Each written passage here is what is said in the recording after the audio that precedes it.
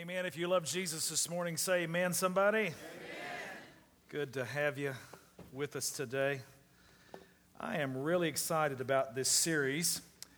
The reason that we are doing this message today is called App, and what we are making an attempt to do is to look forward a little bit, embrace the future in sense of technology, depart a little bit from the very, very, very traditional way of sitting down and you as a congregation just listening to somebody preach for X number of minutes. We are long on facts. We are very long on theology and declaring this is what it is that you're to believe. And that if you'll embrace this and believe this, that God can change your life. I think sometimes the church is really long on the stuff, the dogma, the doctrine. And those are not bad words. For some reason in our generation, probably the last couple of generations anyway, the boomers especially, forward, it's like the word doctrine has become a bad word. And I don't know why. It just means teaching. The Bible obviously is, the scripture says all scripture is given by inspiration of God. It's God-breathed and it's profitable for teaching.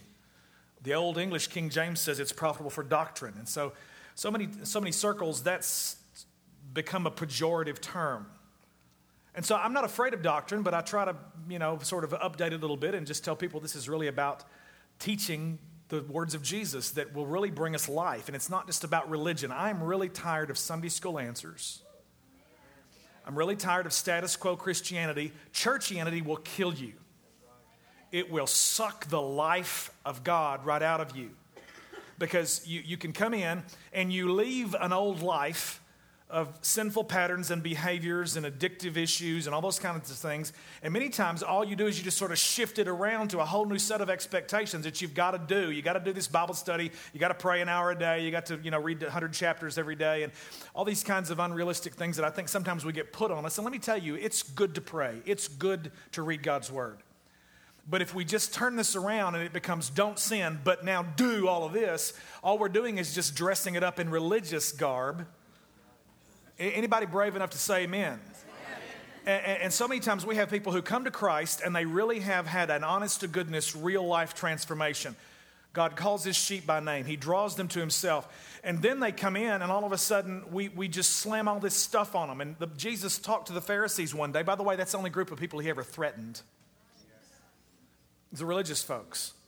It's so easy to sit in all of our churches and hear messages against the Pharisees, and we always move in our minds to people down the street, and we think, well, that church, and we point down to a particular genre or a style of ministry or a particular traditional as opposed to a contemporary. Let me tell you something. You can be a contemporary Pharisee just as easy as you can be a traditional Pharisee. Phariseeism is that kind of judgmentalism and this piling on of all of these extra religious ideas and all this baggage that we have a tendency to think. We tell people that they're saved by grace alone, through faith alone, in Christ alone. Good Reformation teaching. But then when we get them saved, it's almost like they've got to do this huge long list of chores in order to stay saved. And that's what I want to kick that right in the bricks of that foundation this morning. We are long on the teaching and we are short on application. Anytime I stand up in the pulpit, I really try very hard to think in terms of a very simple 3-point outline. What? Everybody say what? So what? Say so what? So what? Okay, so what? That's really, really saying, okay, so what is this going to do? How has this made a change? How's this made a difference? And it's not just enough to say so what, that how this has practically impacted the world. But I try to bring it down to a now what, and where it's a personal application for you. What's this going to do in your life? What? So what? And now what? And so in starting this series, I've been very deliberate in planning because we did a whole series in March on the Apostles' Creed. I believe. Greek word credo. Translated, I believe. It's not we believe. You can't stand corporately and somebody else say for you what we believe, but it has to be a personal conviction. Paul said in 2 Corinthians chapter 5, we believe, therefore we speak. And it's by faith that we declare, I believe.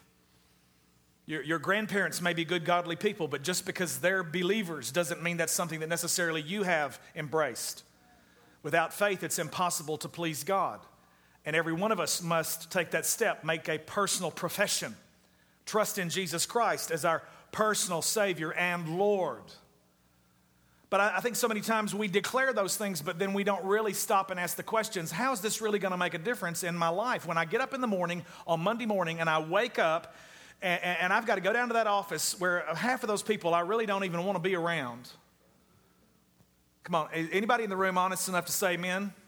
Maybe you've got a great crew. Let me just say this. I want to tell you, I'm thrilled to be around the team that we have here. You guys should be so blessed to have a crew that you're working with and a team that you're working with that really is that really is edifying and building up, and that we're assertive in the sense of we're guarding the vision and we're here to advance the kingdom of God. And we are not willing to protect anybody's feelings for the sake of just trying to make them feel better if we need to all hear the truth in terms of how can we do a better job advancing God's kingdom? How can we do a better job to be able to reach the current generation? I just don't think that the way the current church world is doing it is doing any good. If you look around Crittenden County, there's really very, very little growth. The last 3 censuses in each decade year, 1990, 2000, the year 2000, the year 2010, all reveal that there's really been very, very little change in the county. We've got a county where 80% of the population does not go to church. And so this last one just shook me, and I just basically said, God, we're going to have to do something different because we have a whole generation that has not embraced. They've basically done church traditionally the way it's always been done, and they've basically just said, you know, I've been there, done that, and I don't want to play the games. I want real. I want real Jesus. I want somebody to show me what real eternal life is about. It's not just about all this sitting up and looking good and, you know, pretending like everything's cool in your life and it's a wreck. I would rather, I put on Facebook the other day, I said I would rather really get down into the trenches of somebody's life that's willing to just get real and honest and say, look, this is what I struggle with. Instead of trying to play all the religious games and the hide and go seek. And so many times spiritual leaders have to look at the people he's trying or she is trying to disciple, either one, and it's basically a spiritual game of go fish. Give me all your lust. Oh, no, don't have any, Pastor. Go fish. Give me all your addiction. Oh, okay, here. Well, the whole point is we shouldn't sit around waiting on somebody to be able to sniff it out and discern it and say there's something wrong here. We ought to be open and just go, look, I want to really be free, like this message of the gospel says, that I really, honest to God, can really be free from all the junk. That it's not just a nice little sinner's prayer that I dress it up and then I get baptized and then I basically just cover it up and do a good job religiously, stuffing down all of my frustration and my anger, and I'm ticked off at God. Maybe this is too real for a couple folks. How many of you know what I'm talking about? Anybody want to tell me the truth and say you've been mad at God? Oh, heck yeah, I've been ticked off. You know what? There's just no sense in hiding it and trying to play religious games because he knows it anyway. And the best thing you can do is just get on your face and go, God, I'm angry. You're going to have to help me deal with this mess. Last couple of weeks, we've just been trying to bring the reality of it. This church, this is what I struggle with every Sunday. This is why we do what we do. This is why I'm up here in jeans and I'm in boots and I'm in an untucked shirt. Is because, not that we're better than, don't you hear that for 1 second, because the anointing of God can fill a man who's in a 3-piece suit and a tie, and he can proclaim the gospel, and people can come to Christ in that format with 3 hymns and a 3-point message and an offering and a close. God can anoint that. We're not saying we're better than, because we can get a pharisaical spirit in the middle of all of this attempt to do something non-traditional just as quick as those folks can. And the scary thing is that we don't even know we're getting in that attitude because we think we're so cutting edge. Come on, I'm trying to help some victory folk this morning. Are you hearing me? Because none of this is what any of it's about. I want reality. I want to know the Jesus of the Bible. I don't want to play the games. I don't want any more religious stuff, junk. How many of you will tell the truth and say we had it up to here? Come on, come on. Let me just tell you something, man. We can play the religious games and we can have a good old, I'm going to get real crass, so forgive me. We can have a big old pile of it and we can dress it up in religious garb. And how many of you know it still stinks? The reality is that we have to be willing to say to somebody, Jesus, this is my struggle. Pastor, my life group leader, brother, sister in Christ, what does James say? Confess your sins one to another. Drag this stuff out into the light, because when it's in the light, the devil can't hold you captive to it anymore. We are talking about the finished work of Christ. The finished work of Christ. What does the new creation really mean? How is it going to affect how I live tomorrow? Is it something that I just shout about on Sunday and we sing great songs and we have a great time and man, we just work up a sweat? What is the pastor so animated about? Why is he so emotional? What is all of this excitement? Is there really something substantial to this? Or is it just, he's just a little charismatic and maybe gets carried away? Is there something about this that really will, honest to goodness, if I apply it to my life, can I really know, honest to God, real freedom tomorrow? When I'm at work, Monday night when I get home and my wife is ticked off at me, can I see Christ come into the reality of our relationship and give us peace when it looks like everything's falling apart, when it's on the rocks? Is there hope? Is there hope for us if we really make a decision to come to Christ and be honest with ourselves and honest with each other and quit playing all the religious games? Can I have an amen? Amen. I want you, if you would, stand with me, and I want to read 5 verses from John chapter 17. John 17, verses 1 through 5. Jesus said these things. I'm reading from the Message. Jesus said these things, then raising his eyes in prayer, he said, Father, it's time. Display the bright splendor of your Son, so the Son in turn may show your bright splendor. You put him in charge of everything human, so he might give real and eternal life to all in his charge. And this is the real and eternal life, that they know you. Everybody say, know him. Listen right now.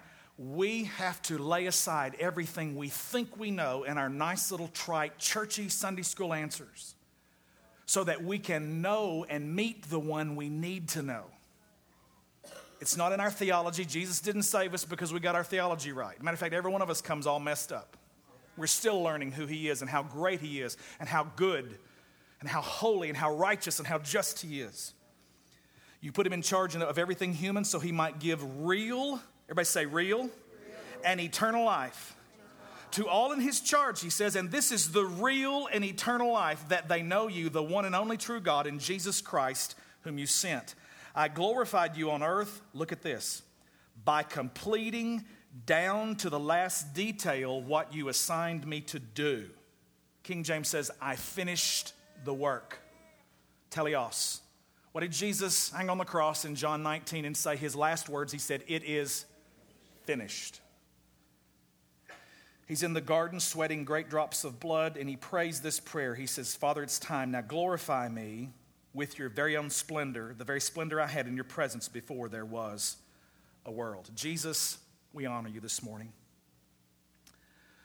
Father God, thank you for the gift that you've given to us in your Son, the unspeakable gift. I acknowledge before you and this people that I can't do anything apart from you. Holy Spirit, you're the only teacher. Give us ears to hear and eyes to see. I ask you in Jesus' name that you take the words of this portion of the service, you stir up the hearts of your people. You call your sheep by name. You draw them to yourself today as the gospel proceeds. Let us be all that you've called us to be in Jesus' mighty name, and all of God's people said, amen. You may be seated this morning in the presence of the Lord. There are instructions in your bulletin, in your message notes, that tell you that during the course of this message, and I'm already halfway through, I'm going to take 10 minutes, the rest of the service we're going to dedicate to taking your texted in and tweeted in questions. So if you would check inside your bulletin, there's a phone number to which you can tweet your question, or you can, text your question, or you can tweet it in, if you're a Twitter account holder, tweet it into Victory Wired, @Victory Wired, okay? Coincides or correlates with our website, www.victorywired.com. We want to make this intensely practical. Everybody in the room probably has had some experience with a smartphone. You have someone in your family who has one, or maybe you've had one or several yourself. I personally bit the apple, and I'm a Mac guy, and so I have an iPhone, and this is running right here. This is my timer for my preaching this morning, and it's actually a little stopwatch. There's an app for that, and you've heard that expression over the last few years. There's probably 100,000 apps. Multitudes of them are free. Some of them are 99 cents, where you can find something at the App Store for your BlackBerry, for your Android, Motorola product, for your iPhone, whatever, that will apply technology. It will give you a practical use of current technology. This is one that helps me, not get in a puritanical anointing and preach 3 turns of the hourglass. By the way, they didn't think you were worth your salt as a preacher if you didn't at least last 1 turn through, which would be into your 2nd hour of preaching. I was just born out of my time. I should have been a Puritan. Good Presbyterian theology, good Reformed theology, want to preach long? Hey man, that's my dream. That's heaven right there. Just take me back 200, 300 years. I'm just kidding, okay. And so what we want to do in the same way that I showed you one app that helps us practically apply technology, I believe that there are things that we can do that will help us practically bring application to the Word of God. That's the so what for all of us and the now what for us personally. So really, what difference does the cross make? What is it when we talk about the new creation? The resurrection changes everything, okay? Well, I don't feel different. How I've asked Christ in my heart, and I've seen some things change, but it's just, I'm still struggling with some stuff. And the difference in Victory and a lot of other churches is that we're just trying to be upfront with it. We just try to say, hey, look, once in a while, we have a little dog who's 14, and she doesn't have control of things sometimes, and so we're laying pads out. There's one part of the house we have been able, thank you, Lord, that we've been able to isolate her business to that part of the house, and there are pads all over. And there comes a time when you have to go clean up the pads, and we pull the carpet out and we put in tile all over the place, so it's easy to mop and clean, because we love this dog so much.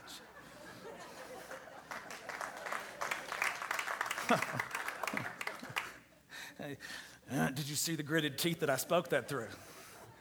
I'm speaking by faith right now. Look at your neighbor and say, he just being real?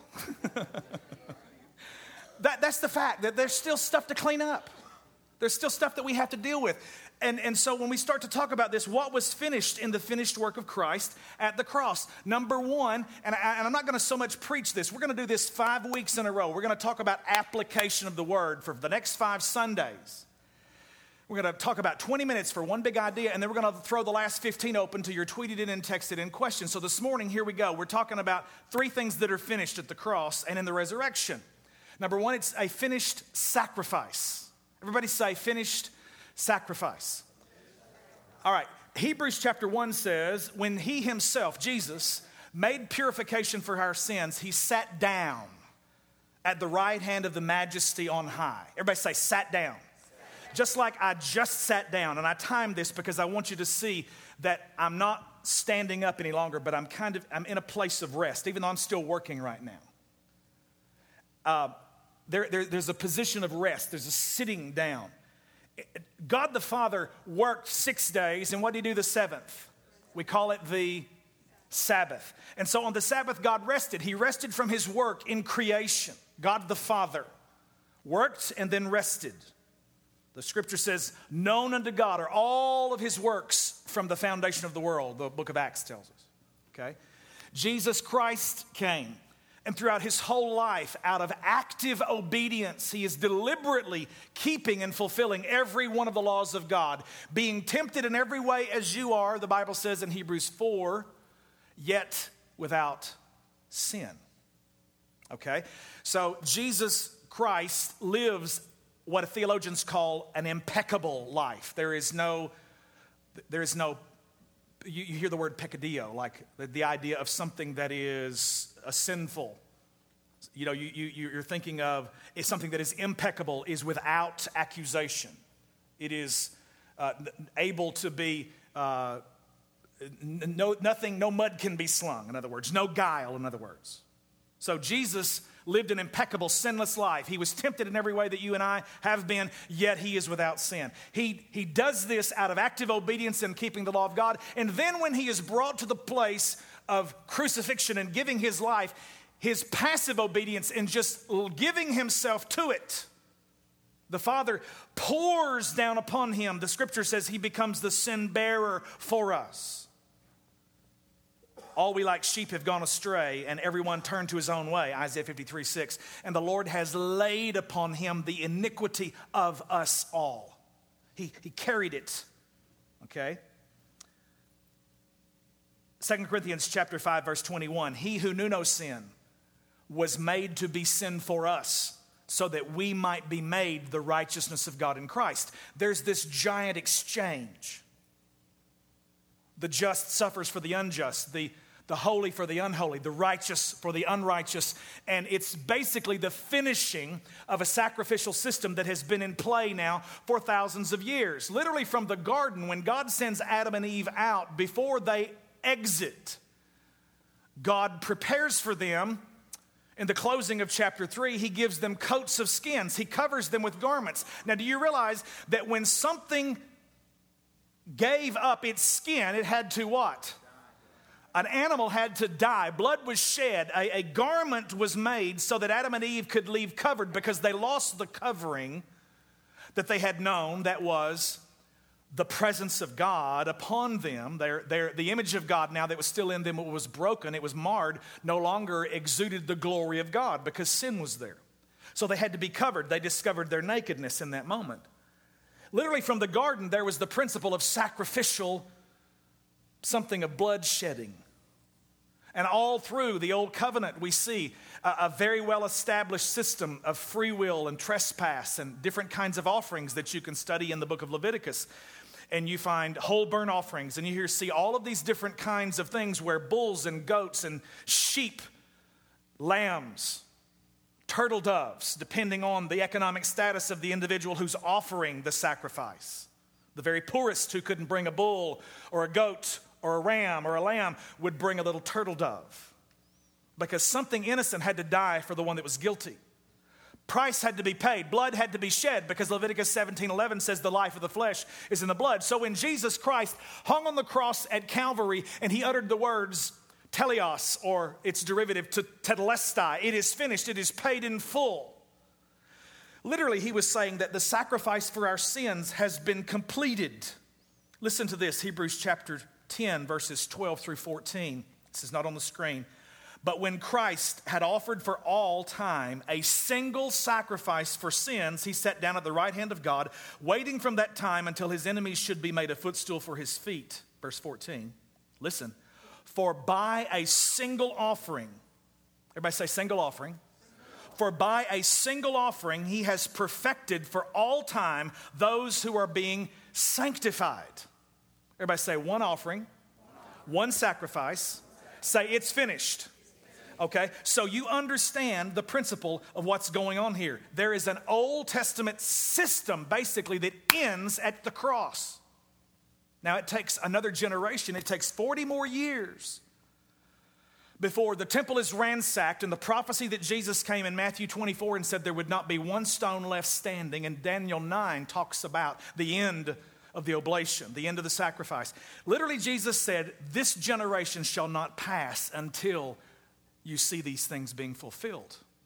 Dispensationalists make an attempt to insert a 2,000-year gap between that generation and now, and they say basically God put it on pause. Forgive me, but I think that's a bunch of hogwash. I think literally in that generation that was standing there hearing Jesus speak, that thing got fulfilled, because by 70 AD, literally the sacrificial system of every year rolling over into another promissory note. The high priest on the Day of Atonement would go into the most holy place, and he would sprinkle the blood on the altar in the presence of God in the most holy place. And literally, it didn't wash away their sins, it just remortgaged them. Are you hearing me? All the interest, all of the sin debt, which we preached 2 weeks ago out of Colossians 2, Jesus said, I canceled that debt, I took it, I set it aside, and I nailed it to the cross. So that dealt with it. It's gone. Look at your neighbor right now and say, neighbor, there's not a record. Are you hearing what I just said? There's not a record. Jesus does not keep up with your transgressions. Literally, the sacrifice has been finished. Secondly, this morning, number 2, we have a finished victory. 1 John 3:8 says, for this purpose was the Son of God manifest, to destroy the works of the evil one. That's the purpose of Jesus, to destroy the work of the devil. Colossians 2:15, right out of that same passage where he nailed it to his cross and we came forward, people in both services streaming, writing things on a piece of paper and picking up a hammer and nailing it to that wooden cross. It said, having spoiled principalities and powers, Jesus made a show of them openly, triumphing over them in it. The devil is defeated this morning. Completely.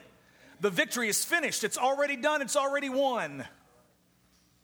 Revelation 1, Jesus comes up out of the grave, holding the keys of death and the grave and Hades. He has won the victory. Are you hearing me? Number 3, I got to put this in turbo. Number 3, we've talked about a finished sacrifice. Number 2, a finished victory. Number 3 this morning, a finished salvation. A finished salvation. Too many times we ask the question, have you been saved? And really the real question should be, have you been justified? The Greek word for saved is soteria. Well, you want to go, so what? Yeah, that's really going to make a difference in my life tomorrow to be able to say, saved is soteria. I'm not here to impress anybody, but I want to give you some understanding. When we say saved, basically we say, hey, listen, I confess Christ and I've got newness in my life and there's something different. Really, saved means completely delivered, totally set free. Complete and absolute freedom and liberty in Christ. And that's what Jesus paid for. It's all already finished, completely done. But there are 3 words that I want you to grab hold of, and we're going to talk about this just a moment with some questions. What you really mean is, when you make a commitment to Christ, is that you've taken that first step. You've been justified. Everybody say justification. That's a legal change. You are no longer guilty. You've stood before the bar of heaven. God has acquitted you. He has said, because another one has taken your place, you are justified, just as if I'd never sinned. Everybody say justified. Now say this with me, just as if I'd. Say it again, just as if I'd never sinned. It's a play on words, but it makes the point. The second one is sanctification. Everybody say sanctification. That's where God takes us now that we have been justified and made right with Him. Justification and righteousness are the same Greek word, dikaiosune. So when you say I'm justified, I've been justified by faith, literally you're saying I'm the righteousness of God. Sanctified is when God begins the work of personally changing us and to the image of Jesus. We start to take on a life of holiness. I might try to do what I used to do, but I can't do it now and enjoy it anymore. I have choice. I can choose to do wrong. But thank God there's something on the inside of me that reminds me that's not who you were born to act like. How many of you, when you were raised, your mama grabbed you by the nape of your neck and said, we are Smiths and we don't act like that? How many of you had that? Man, that's a powerful lesson because that's what God does with you. He says, I birthed you. I gave my son's blood for you. You're a child of the King. That's not who you are. You used to be an idiot who acted like that, but that's not who you are now.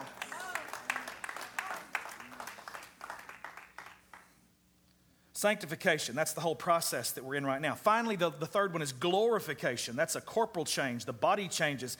Death is swallowed up. Now, literally, listen to this. Romans 5, verses 1 and 2. Therefore, since we have been justified by faith, we have peace with God through our Lord Jesus Christ. Through Him, we've also obtained access by faith into this grace in which we stand, and we rejoice in hope of the glory of God. When I got saved, literally what happened was God made alive my spirit that used to be dead. Everybody say spirit, soul, and body. Say justified, sanctified, glorified. Come on, do this with me now. I'm going to walk. I want you to say past. Let's get over here now. Present. Come on, let's go. Here we go. Future. Okay, we're going to do one more, all right? Say, I have been saved. Say, I am being saved. Come on. Say, I shall be saved. Are you with me now? This looks like a game on your... by the way, I want you to have your phones out. Just don't be playing Angry Birds and Doodle Jump, okay? Tweet in your questions. Text them in. Literally, I'm brought out of Egypt, through the wilderness, and into the land. 30-fold, 60-fold, 100-fold. Passover, Pentecost, Tabernacles. That's when I'm justified. This is when I'm sanctified. Finally, I have been saved. I'm being saved. I shall be saved. Are you hearing what I'm telling you this morning? If I die right now, I'll be in the presence of God. But right now, I want to tell you there's something that's still going on because I'm having to... What did Romans chapter 12, verse 2 say? Be not conformed to this world, but be transformed by the renewing of your what? Mind. That's the soul. So I have to reorder my thinking. I have to be renewed to who I am now, not what I used to be before I was justified, before the blood got applied. Blood, water, and spirit. Those threes are stamped all over the word. He saved me in the past. He's walking with me and transforming my mind. And the fruit of Christ is growing in me. And holiness is becoming more and more part of my life. But finally, there will be a day when I see him and this body, this corruptible, will put on incorruptible. Glorification will be the capstone of everything that we talk about when we say that we're saved. All right. Now, so we've thrown all that out this morning. I'm going to invite Pastor Alex to come with a microphone. And whatever we've said this morning, if there's something that is confusing to you or you have a question about, make sure it relates to what we're talking about, the finished work of Christ. He's coming now. We're going to take the last few minutes of this and try our best to answer some questions so this stuff can really make some sense to you. Okay? Pastor Alex? Good morning. Good morning. Y'all got your texts ready to go? I'm getting some really good ones coming in here right now. Okay, let's see here. This is probably one we've all struggled with at some point or another, and I've grown up hearing this argument sort of on both sides. Can you lose your salvation, Pastor Mike? Wow. Gosh, you just start off with the hard ones in the very beginning, don't you? Let me just say to you, before I even step into this, that there are people in this room who think you do and can, and there are those who think you can't. And I just want to say that I respectfully share what my conviction is at this point. I grew up a Pentecostal, and I would go to bed at night wondering if there was something that I had done that day that wasn't right with God, and that if Jesus came back, that I would go to hell. And I'm thankful for my Pentecostal roots and the heritage that I grew up in. I love that.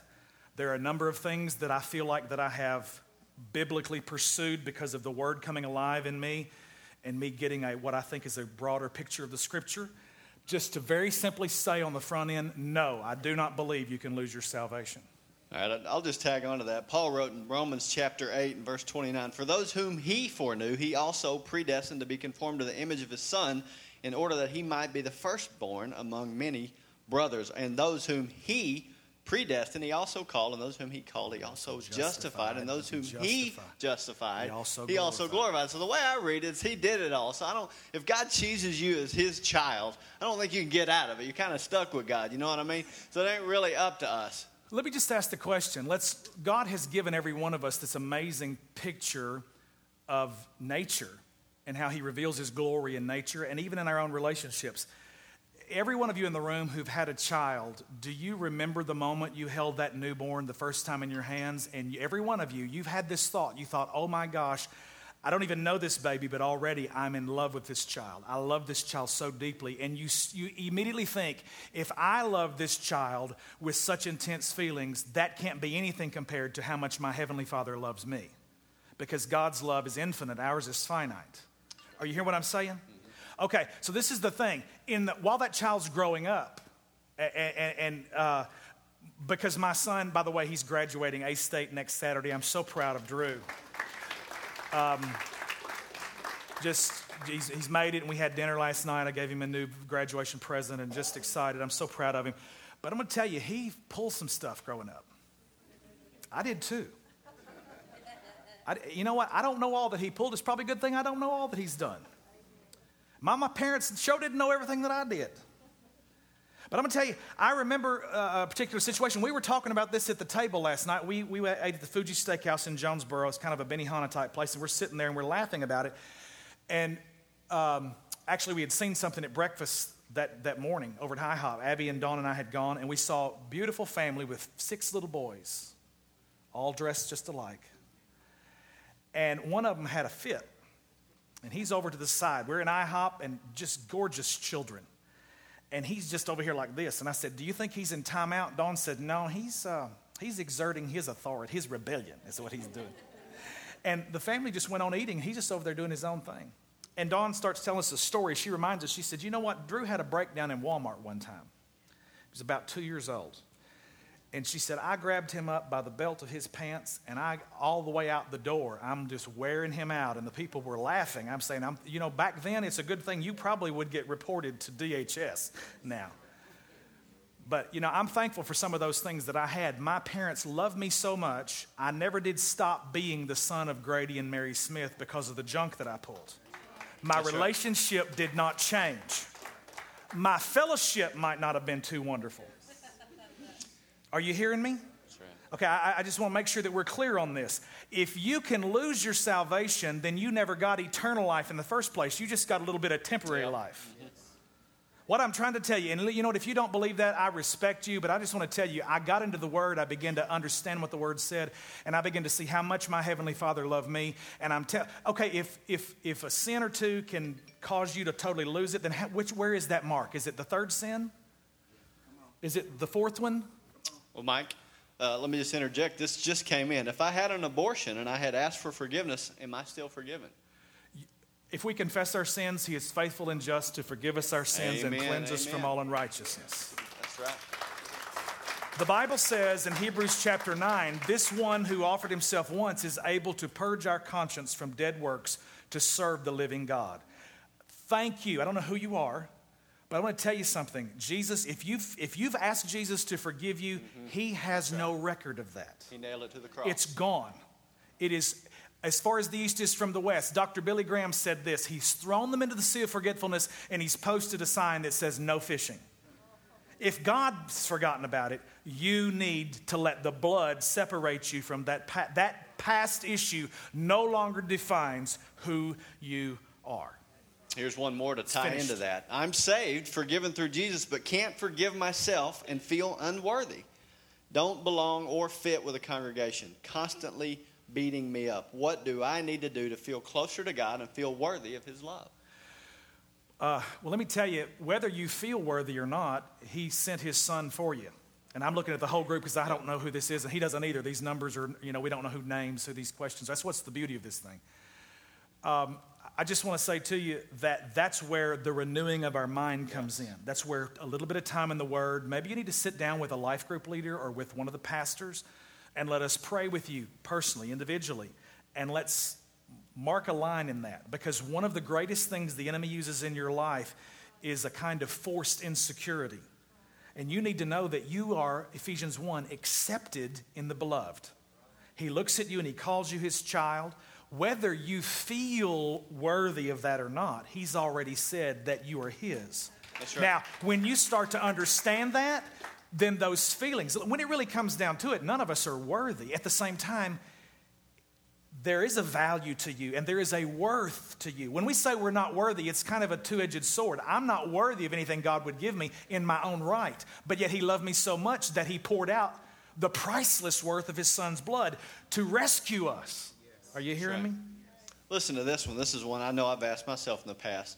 Are there any unforgivable sins? And if so, what? Oh gosh, man. Probably the big one would be what we refer to in the Scripture as the blasphemies of the Holy Spirit. I think you actually have to just turn and forgive me, but I'm going to make it real 20-something. You just have to basically flip God off with your mouth in the words, and you have to just, get verbal and curse God. And I think literally to totally denounce God in every kind of way.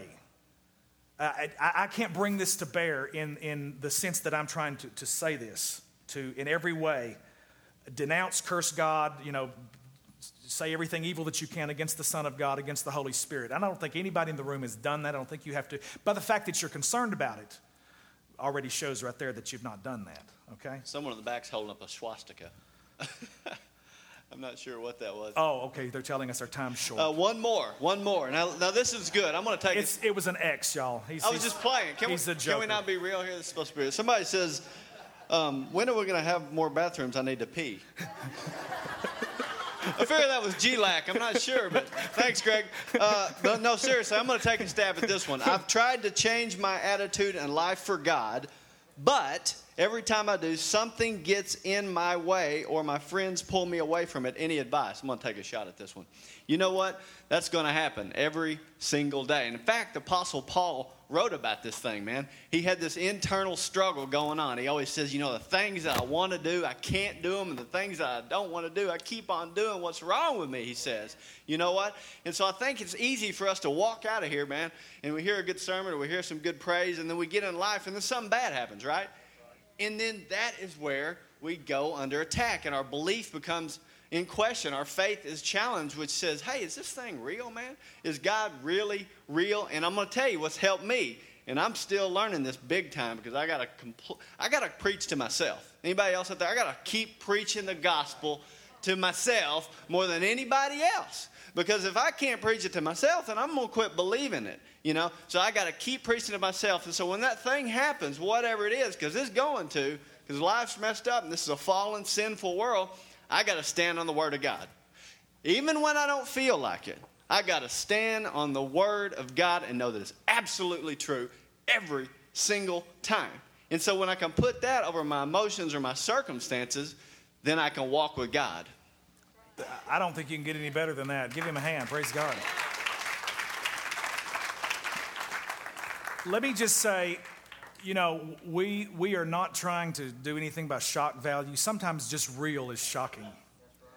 I'm reading a Francis Schaeffer book right now called The Finished Work of Christ. And he said religious people don't like to deal with reality.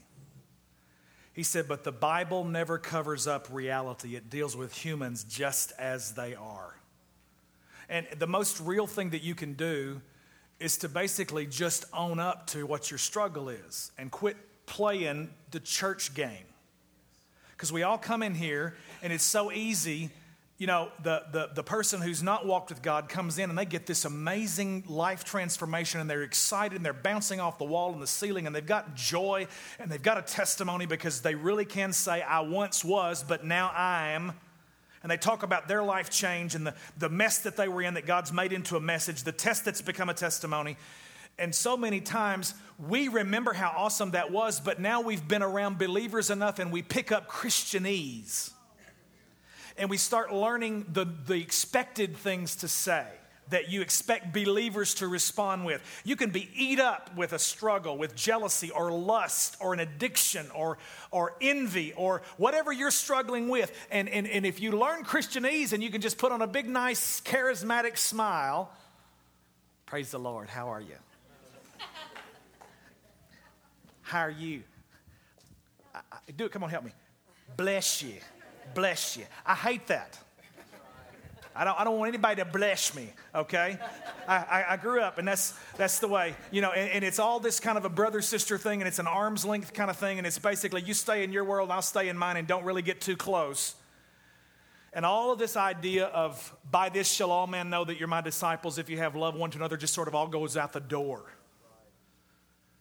Now, I'll just be honest with you. When Jesus sat around the campfire and he's talking to these men, I guarantee you they had some really pretty raw conversations. For one thing, I know they did because he was dealing with some fishermen who are usually pretty salty anyway. Why is it that 2,000 years later that we just divorce ourselves from being real and everything's got to be kind of dressed up in a Sunday best and have a pipe organ playing in the background? Nothing wrong with any of that stuff, don't get me wrong, okay? But I just don't see that ambiance with Jesus and those men. I think he was just being cut to the chase, baby. Tell me what it is. How many of you hear where I'm coming from? That's what we've got to have. And you know what? I've been preaching 20 years. I think probably, even though we're going to do what we've just done this Sunday, every Sunday this month, all 5 Sundays, think about it. Wrestle with this week. Next Sunday, we're going to be talking about a new identity, the new man, Romans chapter 6, what it means to be a new man in Christ. The old is gone, the new has come. And we're going to try again to hit this in about 20 minutes and then open up with some questions. I want to hear those questions that came today have been phenomenal. I want to give God praise for your honesty to be willing to speak to some of the things that you said. Come on. That's real life. And this is what we want to do at Victory. We want to be real people who serve the real God in a real world. We're not playing games. It's not some kind of nice little frou-frued, precious moments kind of Christianity. I want to gag. I go in the Christian bookstore and I see all of this crap that paints this ridiculous notion about what Christianity is. Christianity deals with that person who made that decision to have an abortion. It deals with the person this morning who's struggling with their identity and their sexuality. God is willing to get down into the trenches with you and scoop out all of your refuse and your dung and all the junk. He's willing to flood that with the water of the Word, Ephesians 5, and wash you clean with the water of the Word and bring you into a very real, practical freedom in Christ. Come on, somebody.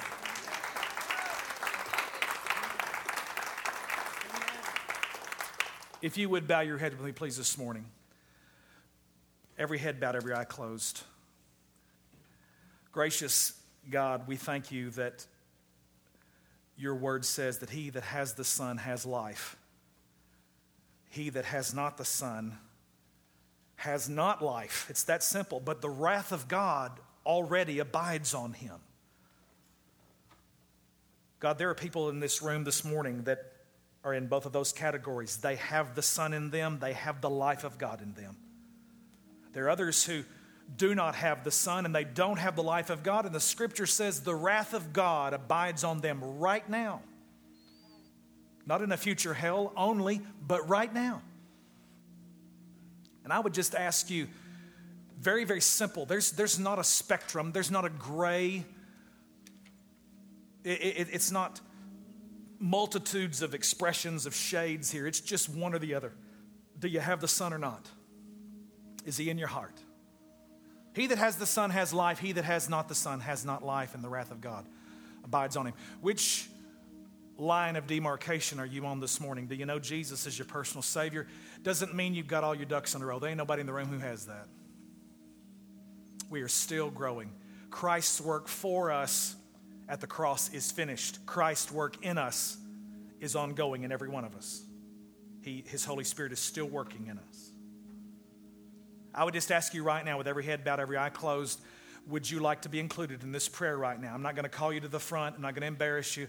But if you would just say with me right now, Pastor, I want to know with confidence that I have the Son in my life and that I'm in Christ, a new creature. If you'd like to be included in that prayer with no one looking around, if you would just slip your hand up, that's all I'm going to ask you for. It's just a hand. Yes, I see that, brother. Thank you. Anybody else? I'm going to wait just a moment. Anyone else? Yes, there's another. Thank you for my sister. Anyone else this morning? All right, for those that are believers in the room this morning and you've just sensed a freshness in this season, God is drawing you. He's speaking to you. To cry out to him and get to know him, you want reality. Maybe there's something that he's brought to the front. Circumstances have put put you on the burner in life, and it's sort of cranked up the heat, and something's been in there that you didn't even know it, and God's revealing it.